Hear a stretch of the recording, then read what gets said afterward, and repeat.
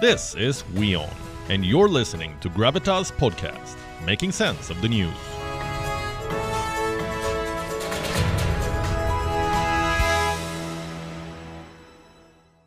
The underground tunnels truly impressed us.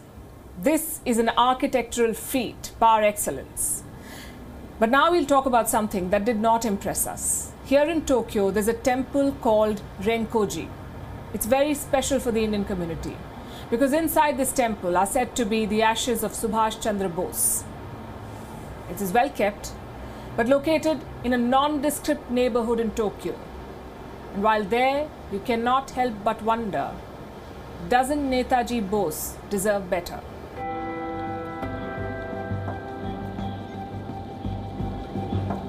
Tokyo's energy levels are a bit down today. After all, it's been a hectic couple of days. 3 foreign visitors and 1 major summit. Enough to drain even the most bustling of cities. Prime Minister Albanese, I welcome you to your first Quad meeting. As Tokyo recovers, we set out on a quest, hopefully to find a little piece of India in this far eastern capital. We are told that Renko-ji temple is the place to go. And according to the map, we are here. First impressions? Not very much. A typical sleepy neighborhood in Tokyo's Suginami ward. No fancy houses, no intimidating high-rises, just your average residential area. But tucked away in this nondescript neighborhood is an important chapter of Indian history, the life and death of Netaji Subhash Chandra Bose. The temple itself is small but well preserved. This bust of Netaji welcomes you inside. Behind it are a few messages, all written by stalwarts of Indian politics. In 1957, Jawaharlal Nehru visited this temple. The next year, President Rajendra Prasad came. And in 2001, Prime Minister Atal Bihari Vajpayee did the same.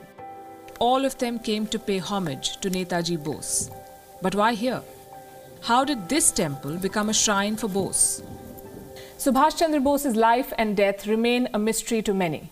The consensus is that he died in a plane crash somewhere near Taipei, and this is where his ashes are purportedly kept, in this enclosure here. Now, why do I say purportedly? Because there is no forensic evidence. This is how the story goes. After the plane crash, a Japanese officer collected his remains and brought them to this temple.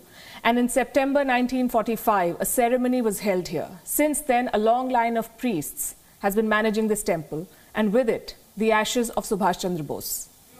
Bose and Tokyo go a long way back. In 1943, he left Germany for Japan. The journey itself was a daring adventure.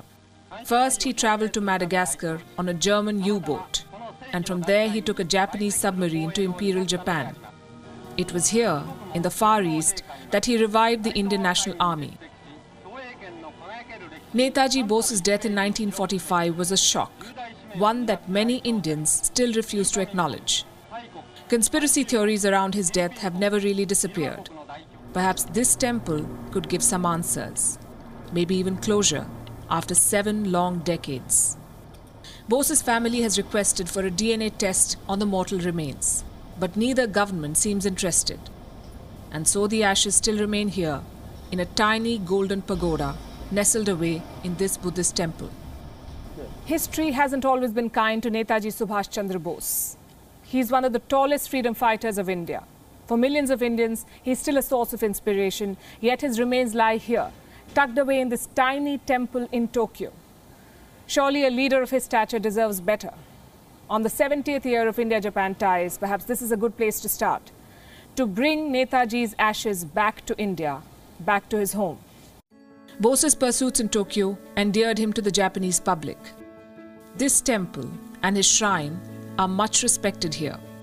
In fact, there is a special ceremony every year on August 18. Bose's death anniversary, but India's beloved Netaji deserves more. He deserves to be home. With the WION team in Tokyo, this is Palki Sharma Upadhyay.